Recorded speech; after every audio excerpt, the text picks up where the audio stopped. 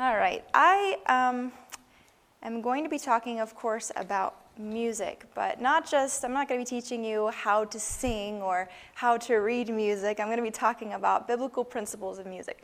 What does the Bible, the Spirit of Prophecy, have to say about music?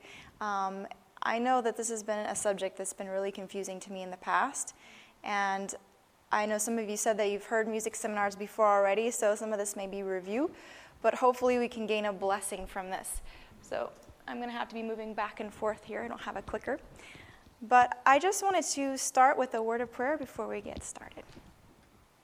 Dear Heavenly Father, Lord, we thank you so much for this day and for this chance to be here at the Montana Youth Conference. Lord, we know that we are going to receive a blessing today and throughout this weekend, and I just pray now that your Holy Spirit would be in this room and that nothing I say would glorify me, but it would only glorify you, Lord. Help your name to be uplifted and help us to learn something new about music and what you have in mind for us regarding this issue. We thank you so much and we love you. In Jesus' name, amen. All right. So first of all, I want to let you know if any of you have any questions about music in general or about anything that I have to say, I have a little bowl in the back with some papers, some pens that you can write down. The last class that I'm going to be doing is for questions and answers, and also I have some already that I've been asked before. I did this class in Ukraine several months ago. We have an AFCO class there that's just started, and so I was able to share there. It was a little different because I had to use a translator, so I had to actually extend my material. Because when you use a translator, of course, that cuts out half of your time. So I had to combine some different classes and things to do this. But I want to start off by sharing a little bit about my experience, I guess, with music and my struggles, my testimony, and where I got started in music ministry. One of the things that I want to mention before I get started is that music can be a very, very sensitive issue with people, and I don't know what your backgrounds are with music or what your experiences are, but I know with me anyways, I've been to a lot of music seminars, and I fought the things that I heard for a really long time, because music is not like a lot of other topics. It's not just a head knowledge, it's an emotional issue. And so it touches our hearts in a way that a lot of other things don't. And so some things are a little bit sensitive. Sometimes when I present this seminar, I step on a lot of toes. I know in Ukraine I had a Adventist pastor arguing with me about some of the things that I said. And that was interesting, but it was good for me because it gave me the opportunity to really study and to know what I believed to be true and to be able to defend what I believed about that. But I want you to know that I'm not going to be presenting anything that I haven't already struggled with. So, a lot of times you go to these places and there may be young people that say, this person doesn't really understand what I'm going through. They don't understand the struggles that I have with music, but I understand because I've been there not too long ago, actually. And so I'm not up here to shove agendas or my opinions about this topic. I pray that I can have a balanced view on this. I've been to a lot of seminars that weren't necessarily balanced. They were a lot of science and facts and things just forced down your throat, and that's not what I want to do. I just want to present what I've learned from the Bible, the Spirit of Prophecy, the principles that I believe that God gives us on the issue of music. When I was first asked to do this seminar for the first time, I have to admit I was a lot like Jonah. I ran from it. You see, I'm not a teacher, really. I'm a singer. I'm a musician. My husband is the teacher. He's the preacher. And I've always done everything that I can to stay away from that. So when they asked me to do this, I remember I was complaining to my husband so desperately. I said, I really don't want to do this. Just give me a microphone and let me sing, and I'll be happy. That's what I do. I sing. I don't teach. And he told me, he said, somebody wants you to do this, and I don't believe it's the person that asked you. I believe God is the one that wants you to do this. And so I remember I got down on my knees and I prayed and I said, Lord, if this is really what you want me to do, you're going to have to give me a big sign because I don't want to do this. And it was with just a few days, I got a phone call from somebody else asking me to present the same seminar. The funny thing is that I had never done a seminar like this before, nor had I told anyone that I wanted to. So within a week now, I have 2 people asking me to do this. So I took that as my sign from the Lord. And the first time was when I went to Ukraine and shared it there with the students. It ended up being a really big blessing, not just for them, but for me. And so as uncomfortable as some of the things may be for me to say, I believe that God placed me up here. And just like he drugged Jonah and he put him on the boat where he was supposed to, or took him off the boat and put him where he was supposed to go, I believe that is what God is doing with me. So I want to share from my heart what I've learned, some of my struggles, and what I believe God has for us with the issue of music. I'm going to be actually sharing a lot of things from Pastor Ivor Meyer's presentation. Some of you may have heard it, Sonic Warfare. By his permission, I actually talked to him and asked him if I could use some of his material, because out of all of the seminars that I went to, some of which were really helpful, his actually was the most helpful for me at the time in my life. And I think the reason for it was that he didn't just present a bunch of facts, but he presented something that was biblical, and it was from the viewpoint of, this has something to do with my relationship with God. And so it involved the heart too. And that's really what I want to emphasize, is we can talk about music all day long, and we can share all the facts of what's good and what's bad. But if we don't see how it relates to our relationship with God, then it's never really going to change. It might change for a while. We may say, okay, this music is not the best, and we may put it away for a while. But if it hasn't changed our hearts, and if we haven't seen how it affects our relationship with God, then it's not going to stick. And so that's what I want to really emphasize. I want to share a little bit about my testimony, some pictures for you guys. Me singing, doing what I love best, Wes and I, and those are my parents on the right. A very, very big part of my life. You may be wondering what qualifies me to stand up here and talk about this. And, I've asked myself that question sometimes. I don't have a degree in music, I'll just tell you that. I am not a super educated person. I haven't studied for years and years on this issue.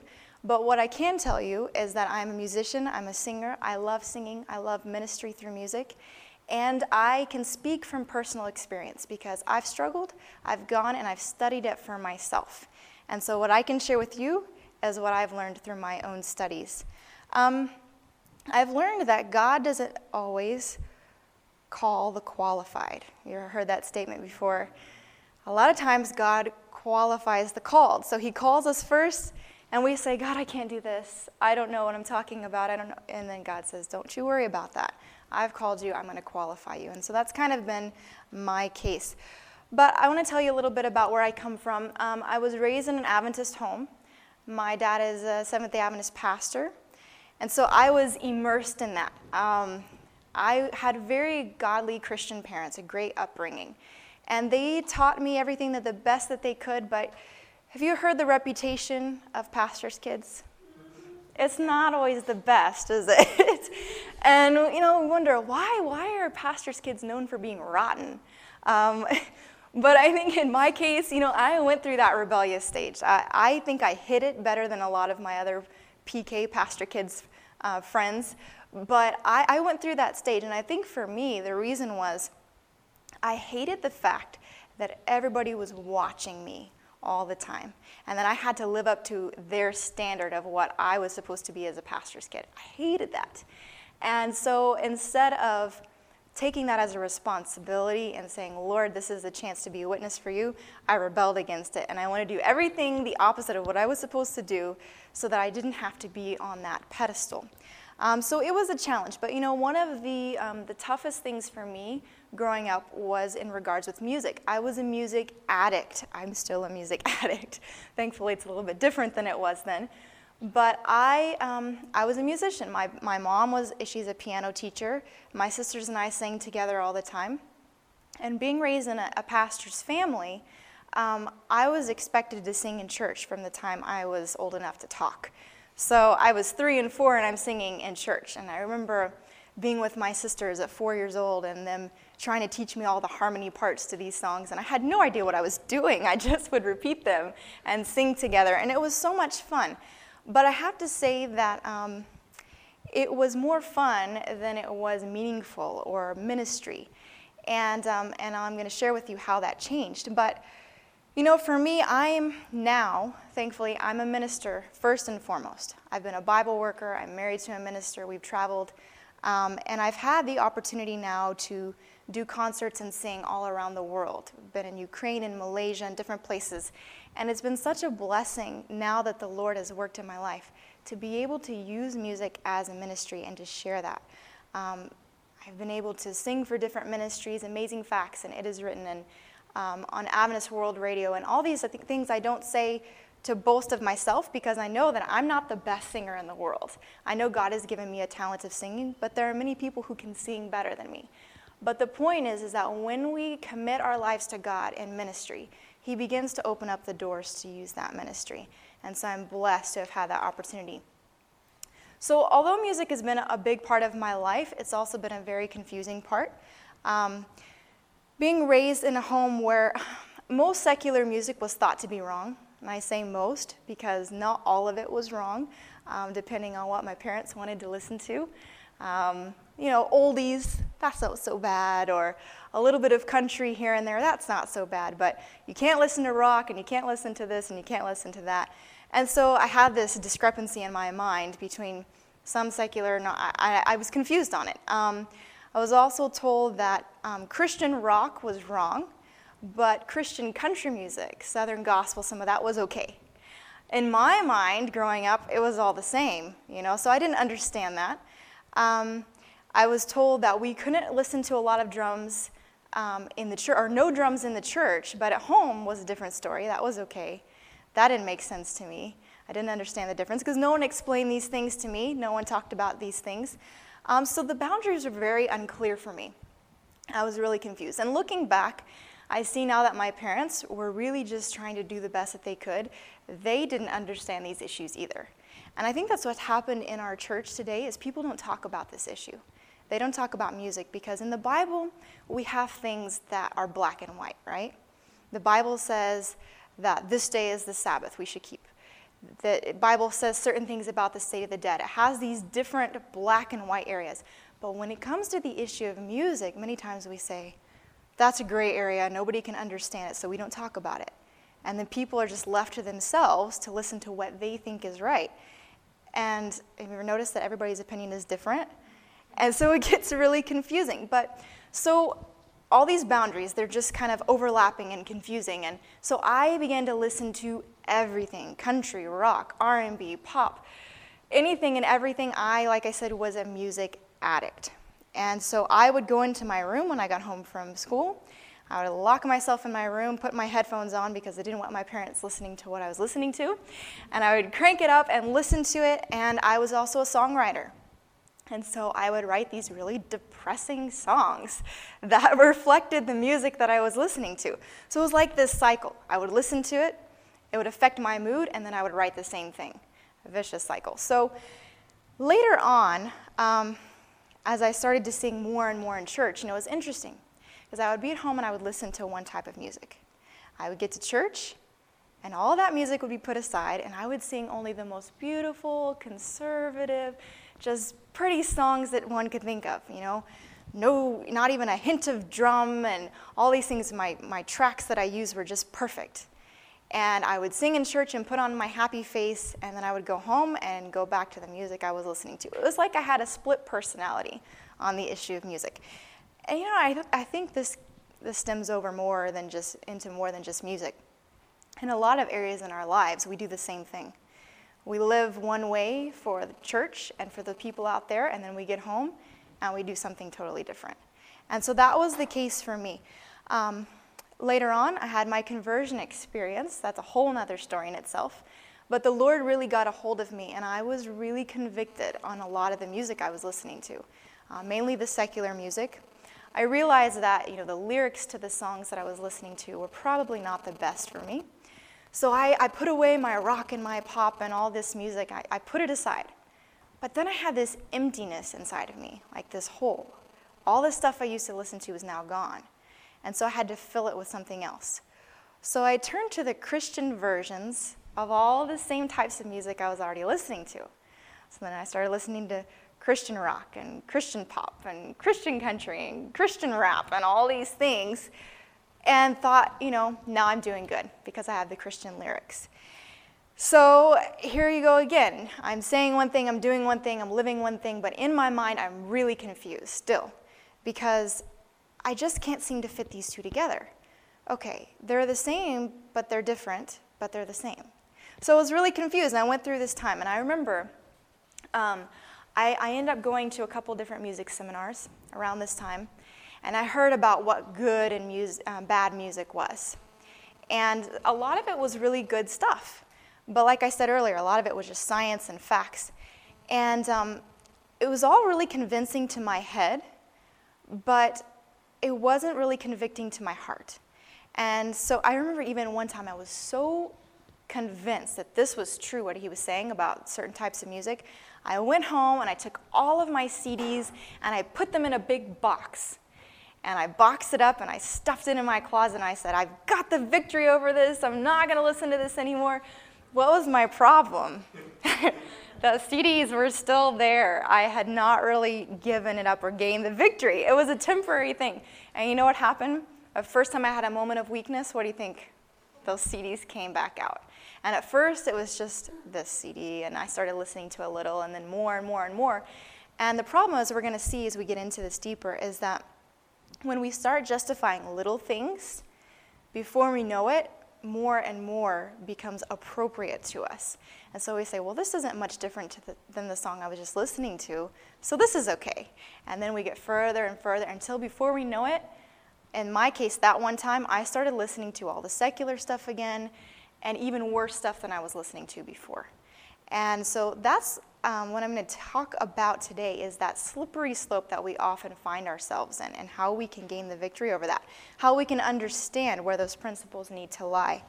As I said, I'm not a scientist. I'm not going to stand up here and give you a bunch of facts. I may mention some from time to time, but mainly I want to talk about how music affects your relationship with God. If you're listening to a certain kind of music that may be hurting your relationship with God, don't you want to know about that? I know for me, I did. I said, okay, if you can show me how this affects my relationship with God, then tell me. I want to know it. Otherwise, forget it. I don't care. And so that's the angle that I want to come to this issue. In the next few classes, I hope to make this very clear to you. And if not, that's what the question bowl is back there for. So anything that's not clear, or you still have questions, write it down, put it in the bowl, and we'll get to it later. So in the first class, I'm going to be talking about God's original plan for music. And I want to talk about 3 different points that I've found when I've looked at this issue. We're going to talk about different things, what God intended when he created music. Does God even care about music? And so the first point that I want to talk about is that music was created to drive away evil and distressing spirits. The next one, music was created to minister to others. And thirdly, music was created to praise God. So I want to spend some time talking about these 3, and I'm not saying that these are the only 3 things that music was created for, but these were the main things that I saw in my studies. And so I want to split them apart now, go through them one at a time, and see how the Bible and Spirit of Prophecy shows this to us. So our first point is that music, as we see in the Bible, was created to drive away evil spirits. If you guys have your Bibles, turn to 1 Samuel 16:23. 1 Samuel 16 and verse 23.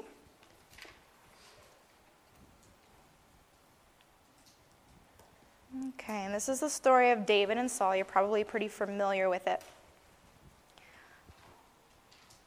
And it says, "And it came to pass, when the evil spirit from God was upon Saul, that David took a harp, and he played with his hand.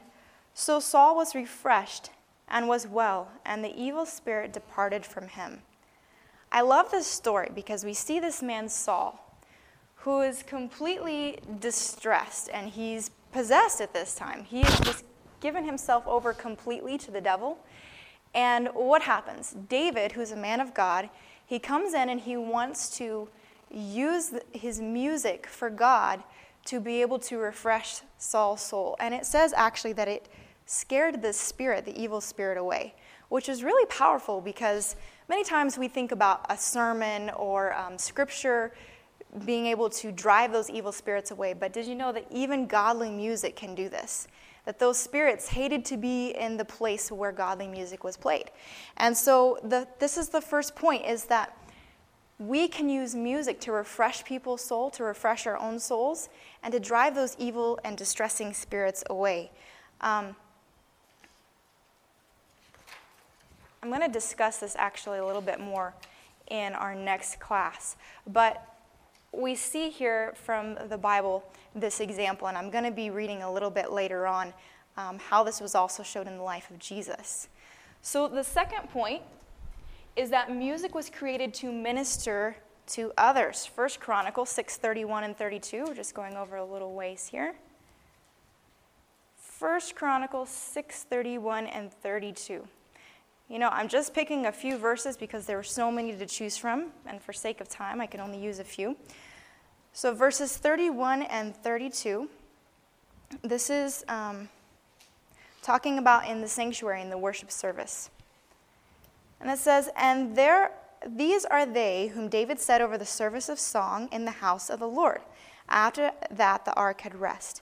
And they ministered before the dwelling place of the tabernacle of the congregation with singing, until Solomon had built the house of the Lord in Jerusalem. And then they waited on their office according to their order." So what did it say that they were doing with their music? It says that they were ministering before the house of the Lord. And so music here is used to minister or to share salvation, to share the gospel, and to bring joy. And it was a very important part of the worship service. Over and over again, as you read about the sanctuary and the worship that took place, we see that music was a vital and important part. And I'm actually going to be talking in the third class about music that should or should not be used in the sanctuary and how we see that in the Bible. Unfortunately today, music, even sometimes Christian music, is used to minister, but who is it ministering to? Usually to us, right? Many times we forget that music should be used to minister to others as well. God wants us to be blessed and to be ministered by music, but we should be thinking about how we can use music to minister to others. We should always have our evangelistic caps on. And so also in the third class, I'm going to spend more time on music and evangelism. And so we see that sometimes music becomes almost selfish. It becomes something that, because it's an emotional thing and it reaches our hearts, we use it as kind of a way to make ourselves feel better. And we forget about service in music. So we should listen to music that ministers to our own souls, but more importantly, that ministers to others. And so let's look at the third point here. Music was created to praise God. Going over to the book of Psalms. Psalms has so much to say about music. David is a kindred spirit because David was a musician. He was a poet. And so I love to read the Psalms. Many times in my prayers, I will read some of the Psalms or make up music to some of the words because I know there was music to these Psalms, and it bothers me that I don't know what the music is, so I have to make up my own. Psalms 47:6 says, "Sing praises to God, sing praises unto our King, sing praises." Seems like he's trying to get a point across, doesn't it? Sing praises to God. I believe that's what David did when he sang.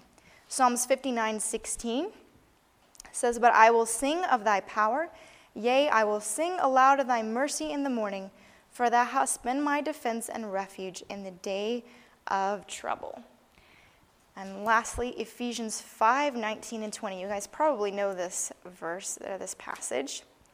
Ephesians 5:19 and 20 says, "Speaking to one another in psalms and hymns and spiritual songs, singing and making melody in your heart to the Lord, giving thanks always for all things to God the Father in the name of our Lord Jesus Christ." So what was music first and foremost created for? What was it created for here in this last point? It's right there for you. To praise God. It was created for many things, but this is like the ultimate. This is what music was created for, was to praise God. We need to praise him as our creator, our redeemer, our recreator. And all through the Old Testament and the New Testament, we see that those who were God's people used music for this purpose. We don't see them using music for selfish purposes. Or even though there were times when they used music in the secular realm, it always had that aspect of praising God and glorifying him for the gift of song. And we know also that in the new earth, what are we going to be doing? We're going to be singing. That makes me so happy. I can't wait to be able to get together with the choir in heaven with the angels and all of the believers from past time and be able to sing. What a choir that's going to be. That's going to sound amazing. Nobody's going to be off key. You know, I remember Ellen White says something about there was a time when she was in church and there were people singing off key, and she said she just wanted to dig her hands into the pew in front of her. And it made me feel so much better because I thought, oh, I'm not alone. But in heaven, we won't have to worry about singing off key. We'll all just be sounding perfect together. So the question is, the music that you're listening to, the music that you're singing, is it used for the purpose of praising God? And if it's not, then you probably want to reconsider the music that you're listening to, because we see that praise is one of the things that music was created for. So we want to ask the question, what gives music the power to minister, to drive away evil spirits, to praise and honor God? You know that the Bible says that God is our melody. And I'm going to be sharing that verse with you later, but it says that he is our song. So when we write music, what's the purpose? Do we have any songwriters in here? Any of you? Okay, so you guys write music a little bit. Why do you write music? What's the purpose of it? Right, we're communicating a message. We are writing down our thoughts and our feelings to God or to whoever we're writing the song to. It's a reflection of our thoughts, our ideas on paper and then in song. So if God created music, what do you think his purpose was? Probably the same thing, right? Music is to reflect the character of God. As we listen to good, godly music, it's a reflection of what he's thinking, of what his ideas are, of who he is.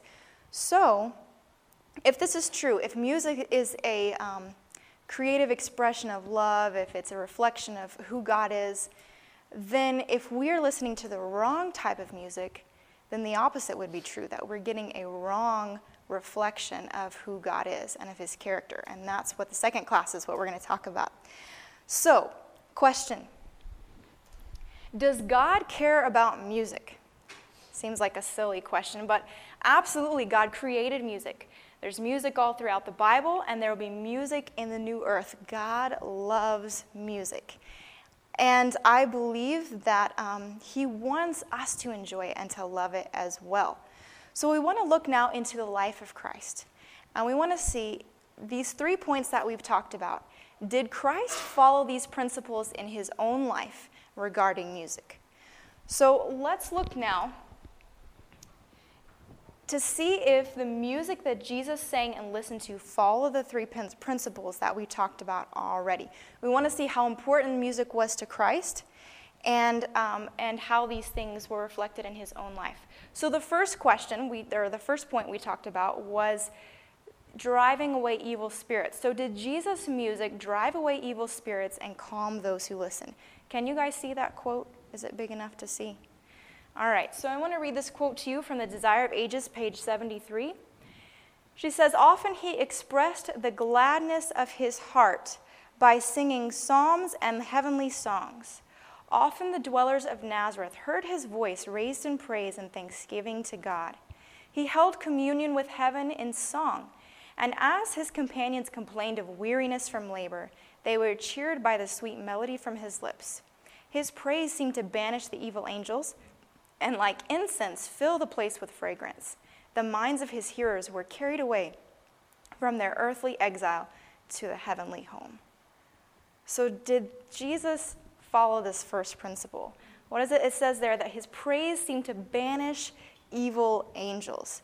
The music that he was singing to God was so pure, was so holy, that evil angels could not stand to be in the presence of his music. That's powerful to me. So I can just imagine these people are standing around and they're, the Spirit of Prophecy talks about how the devil would use people to try and get Jesus down and to discourage him, and they would come and they would complain. And he was being tempted to join in that. But what did Jesus do? He sang praises to God. And in singing, he banished those evil spirits. And it says that the people who were listening were carried away from their earthly exile to their heavenly home. So here they are. They're down in the dumps. They're complaining. They're trying to drag Jesus down. Jesus starts singing. The evil spirits leave. And all of a sudden, their minds are taken heavenward. And this goes into our next point, which was, did the music that Jesus sang and listened to minister to others? Well, we just read in the previous quote that absolutely it was ministering, but let's read another one. In the book Evangelism, page 498, while Christ was working at the carpenter's bench, others would sometimes surround him, trying to cause him to be impatient. But he would begin singing some of the beautiful psalms, and before they realized what they were doing, they had joined with him in singing, influenced as it were by the power of the Holy Spirit which was there. I wish that I could say that I always had that influence on people around me. How many times when people are around and they're complaining and they're talking about things, how many times do we slip into it and we join in that conversation with them? Instead, wouldn't it be better to sing like Jesus did, psalms and praises to God? When you start singing, I have friends that do this, and sometimes it's irritating, but then after a while they sing, and what do? We start smiling, and then before we know it, we're singing with them, right? I don't know if you guys know Don McIntosh, and people who listen on Audioverse will know Don McIntosh, and I can say this because he's a good friend, but Don McIntosh is someone who is irritatingly happy. And you will be so upset and grumpy, and you just want to sulk. And Don comes bouncing in the room, and he's singing. And that's the last thing you want to hear is singing. But after a while, you can't help it. And before you know it, you're joining in and you're singing too. And that's what God wants us to do. That was the example of Jesus, was instead of getting discouraged and complaining, to sing praises to God and to minister to others in doing that. So what was our third point? Do you remember the third point that we talked about? Exactly. Our third point was, did Jesus use music to praise his heavenly Father? I think this is a pretty obvious question here. But we want to read a couple of statements. Jesus was so filled with love for God that his heart could not contain his praise, and it spilled forth from his lips in beautiful music. The early morning often found him in some secluded place, meditating, searching the scriptures, or in prayer. With the voice of singing, he welcomed the morning light. With songs of thanksgiving, he cheered his hours of labor and brought heaven's gladness to the toil-worn and disheartened. Jesus loved to sing praises to his heavenly Father. And it's really a rebuke to me as I think about so many times that I just focus on myself. And I forget what music was created for, and that is to praise God. So if Jesus used these three principles of music in his life, don't you think that it would be safe for us to follow them as well? And I am going to share this with you in a minute, but as I have, by God's grace, started to incorporate these principles into my own life regarding music, it has changed everything about music. It's revolutionized the way that I think. I've never seen examples of godly people in the Bible use music for any other purpose than for these three principles or something that goes along with them. It was for their enjoyment, of course, but these three principles were always followed. So, it's interesting to see that music was sung by angels to announce the birth of Jesus. Music was a part of his life throughout his ministry on earth. Music was sung as he ascended back into heaven, and we're told that we'll be singing beautiful music as Jesus returns to take us home. That's beautiful to me, because I love music so much, because I'm such a musical person. To see how important it is to the heart of God makes me happy. And it makes me not just happy, but it makes me want to spend more time looking at the ways that I can glorify God through my music. So I ask you the question again. Obvious question. Is music important to God? Still questioning this? Is music important to God? Absolutely. You know, Jesus knew the power of music, and he knew that if he filled his heart and his mind and his voice with singing to God, that he would be able to resist the devil's temptations, that he would be able to minister to others, and that he would continue to praise his Father. So have you ever experienced this in your own life? Have you experienced the power of music? You know, there are many times when I'm tempted to sin or to do something that I know I shouldn't do. And when I do the right thing and I put a song in my heart and I sing praises to God, is it easy to sin when you're singing praises to God? No, it's not, especially if you sing scripture songs.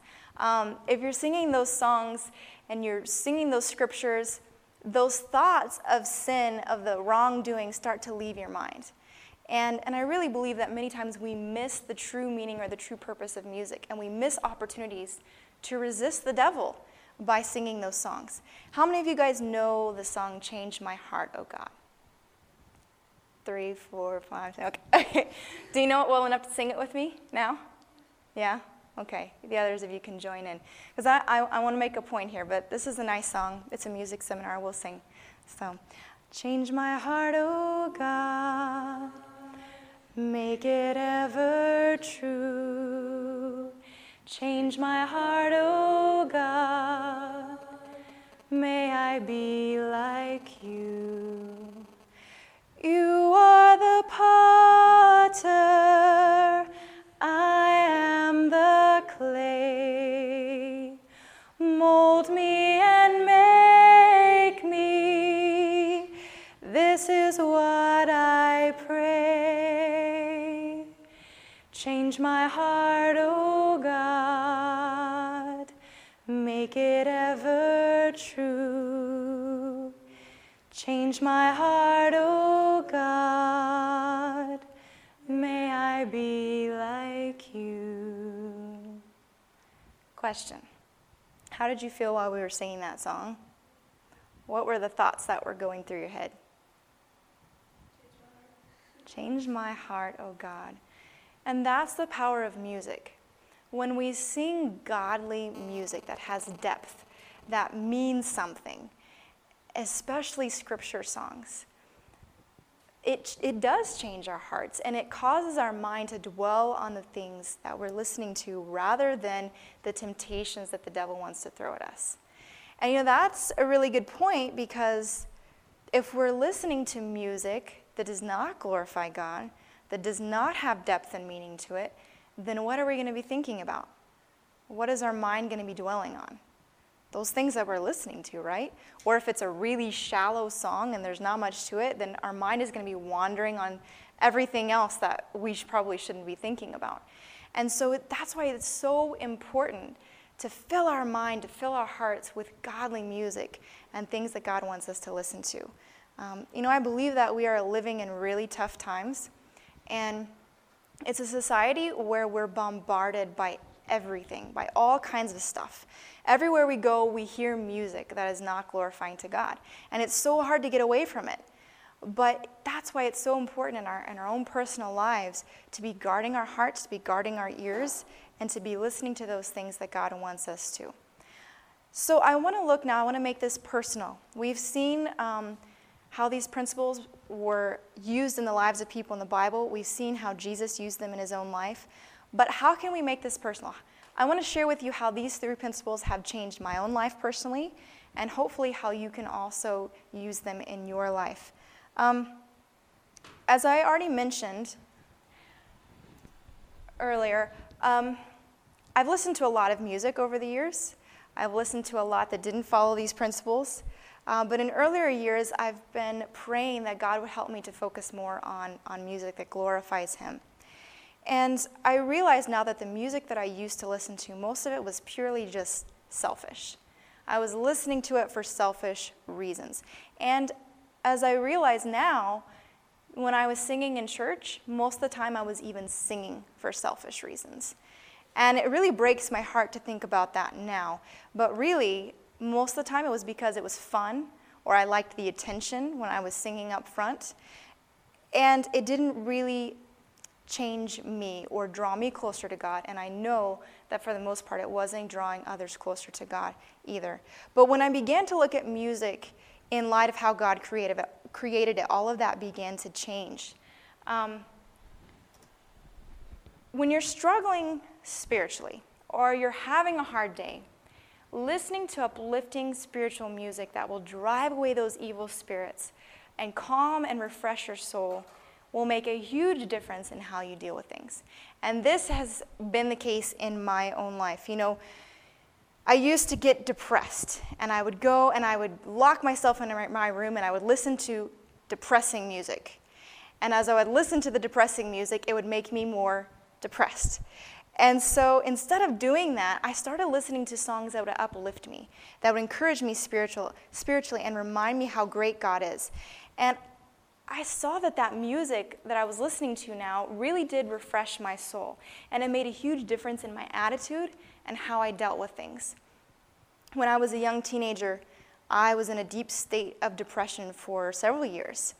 I remember being really lonely and just miserable about everything in life because I didn't have a relationship with God. I knew all about God, but I didn't know him personally. And so I would go listen to those songs, and it was like this vicious cycle. You know, instead of listening to music that was opposite of how I felt to cheer me up or to make me feel better, I would listen to music that was exactly how I felt. Does that make any logical sense? If you're feeling bad, do you want to listen to bad, sad music? Or should you want to listen to happy, uplifting music?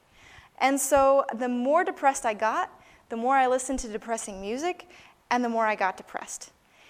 Then I would gain inspiration, as I said earlier, from the music that I was listening to write my own music, which ended up sounding depressing. So it was one depressing mess. So, question again. Does music affect our emotions? Does it affect how we feel?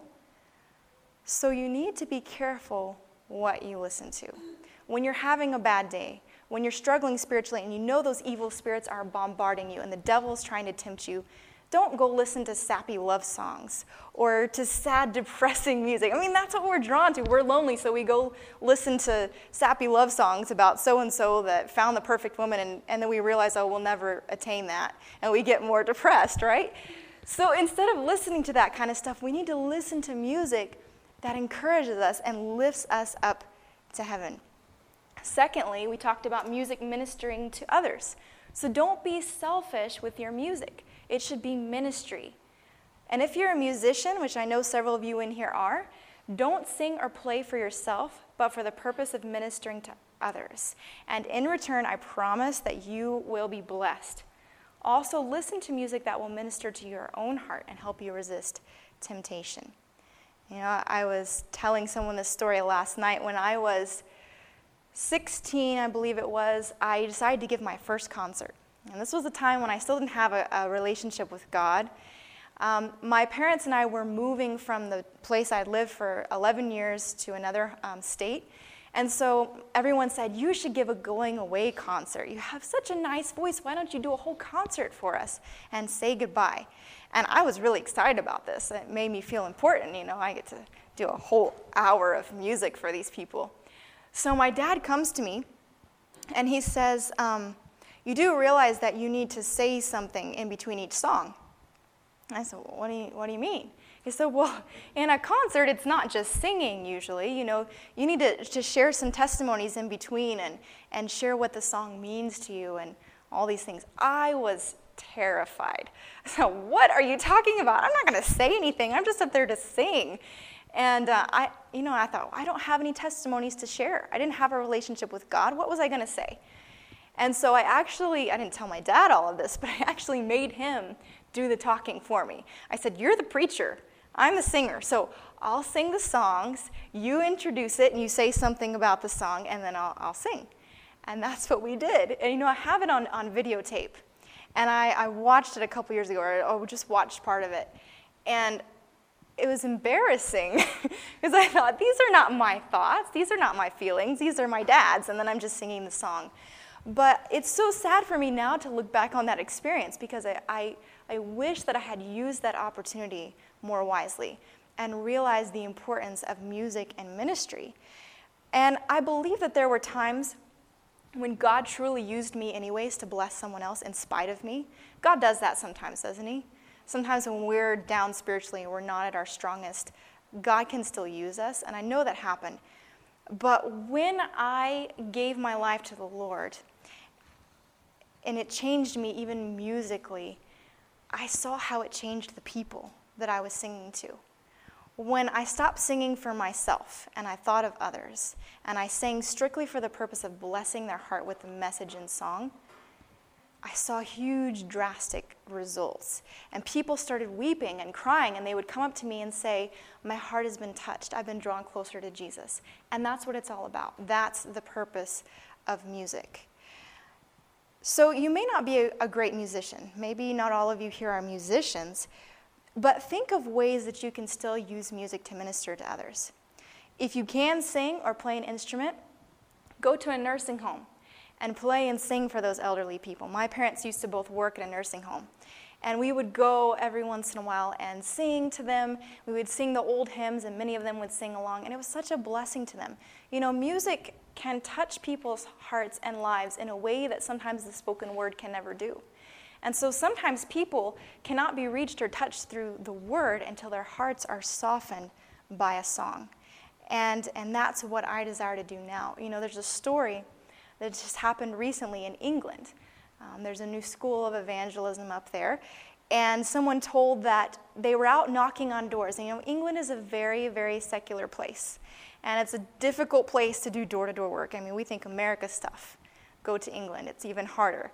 And so they're knocking on doors, and they're just getting rejection after rejection. Doors are slamming in their faces, and these young people are so depressed. And so they say, you know what, we just need to take a break. So they go in the middle of the street, it's like a little circular area in the middle of town, and they all sit down there, and they're just really discouraged, and someone says, why don't we sing? You know, just let's cheer. They were using that principle. Let's sing and cheer our hearts up and sing praises to God. And so they started singing quietly at first. And then they started to get happier, and more people started joining in, and before you know, the whole group is singing, and they're singing praises to God. And what do you think started to happen? Some of those doors that had just slammed, people started peeking their heads out because they heard this music outside. And they started looking, what is this? What is this beautiful music that we hear? And then some people came all the way out of the door because they really wanted to get a closer look and to hear more. And then before you know it, people are starting to walk over to where they are because they want to hear the music and they want to be involved. And so they sit down and they're listening, and the people singing thought, this is a great opportunity. So they got those Bible study cards that they had in their hands that no one would take at the door, and they're singing, and they start passing them out. And people were taking them left and right. They were taking all the literature, all the enrollment cards. And that to me was such proof that when we use music for the right purposes, when we use music to minister to others, God can open amazing doors. And that's what happened in England. And I think, as I said earlier, that we miss our opportunity so many times to do that. So then our third point was that we should sing and listen to music that praises God. Music should not be about us, but about the God who created us. It's for him only that we should sing. You know, I started listening to, and when I started listening to and singing more songs that praise God, it changed everything. I started to go back to my old history roots, and I started relearning some of the hymns that I had forgotten. And not just hymns, but other songs as well. You know, I believe that God has raised up many great songwriters to write songs for our day that are beautiful, that are godly, and have great messages. And as I started to really delve into them, it changed my heart and it changed my life. And I know that it can for you as well. You know, my songwriting has changed too. If you were to read some of the songs that I wrote several years ago, you'd be depressed. Remember, depressing mess? But my songs have changed. And I hope and pray that God will continue to work in me in such a way that my songs that I sing will be a blessing to others. These 3 things have revolutionized my life, and I know that they can yours as well. If you don't mind, and I wasn't going to do this, but I want to. I think that it will be a good thing. We don't need the internet here. I would like to read to you a song that I wrote just a few years ago. And this was my desire. When I learned these things that I'm sharing with you, these were the thoughts that came into my heart. It's called, Sing a Song. Inside of my heart, there's a burning desire, a desire for something more. I can't quite explain what this feeling is, but you know my heart, O Lord. At times, it's hard for me to see that dreams really can come true, but I'll be what you want me to be, dear Lord, if I have just let it go and I give it to you. I want to reach the world for you with melodies of praise. I want to spread the gospel truth in so many different ways, in all of your perfect ways. Throughout my life, I've felt the love that God has given me. He's filled my heart with such great joy before I could not see. It thrills my soul to work for God in all the ways I have, but in my heart I long to do more, and with his help I can. I want to sing to young and old of the change inside of me. I want to sing of things untold and how you set men free. Lord, help me pray the prayer of Paul, to be content in all I do, to open my heart and give you my all, cast away my desires, sing only for you. While you were on earth, you spoke to just one. You saw not a crowd, but each soul. Now if I sing straight to God's own Son, each different heart will soon become whole. I will reach the world for you with melodies of praise. Yes, I will sing the gospel truth in so many different ways, in all of your perfect ways. And that's how God changed my music, where all of a sudden it wasn't about me. It was about reaching the world through music. So we've talked about God's plan, his original plan for music, what it was created for. But the automatic question that comes to our mind is, what about the music we may listen to that does not follow these 3 principles? Should we be listening to that music? And so the next several classes, we're going to talk about the devil's counterfeit for music. We've seen God's plan, now we want to see the devil's plan and how we can avoid it, how we can resist the devil's trap for us. And so next class, that's what we will be talking about. Let's close in prayer, and then you'll be dismissed. Dear Heavenly Father, Lord, thank you again for this time and for revealing to us your plan for music and how you want it to change our lives. Lord, be with us throughout the rest of this day and give us your love and your peace. In Jesus' name, amen.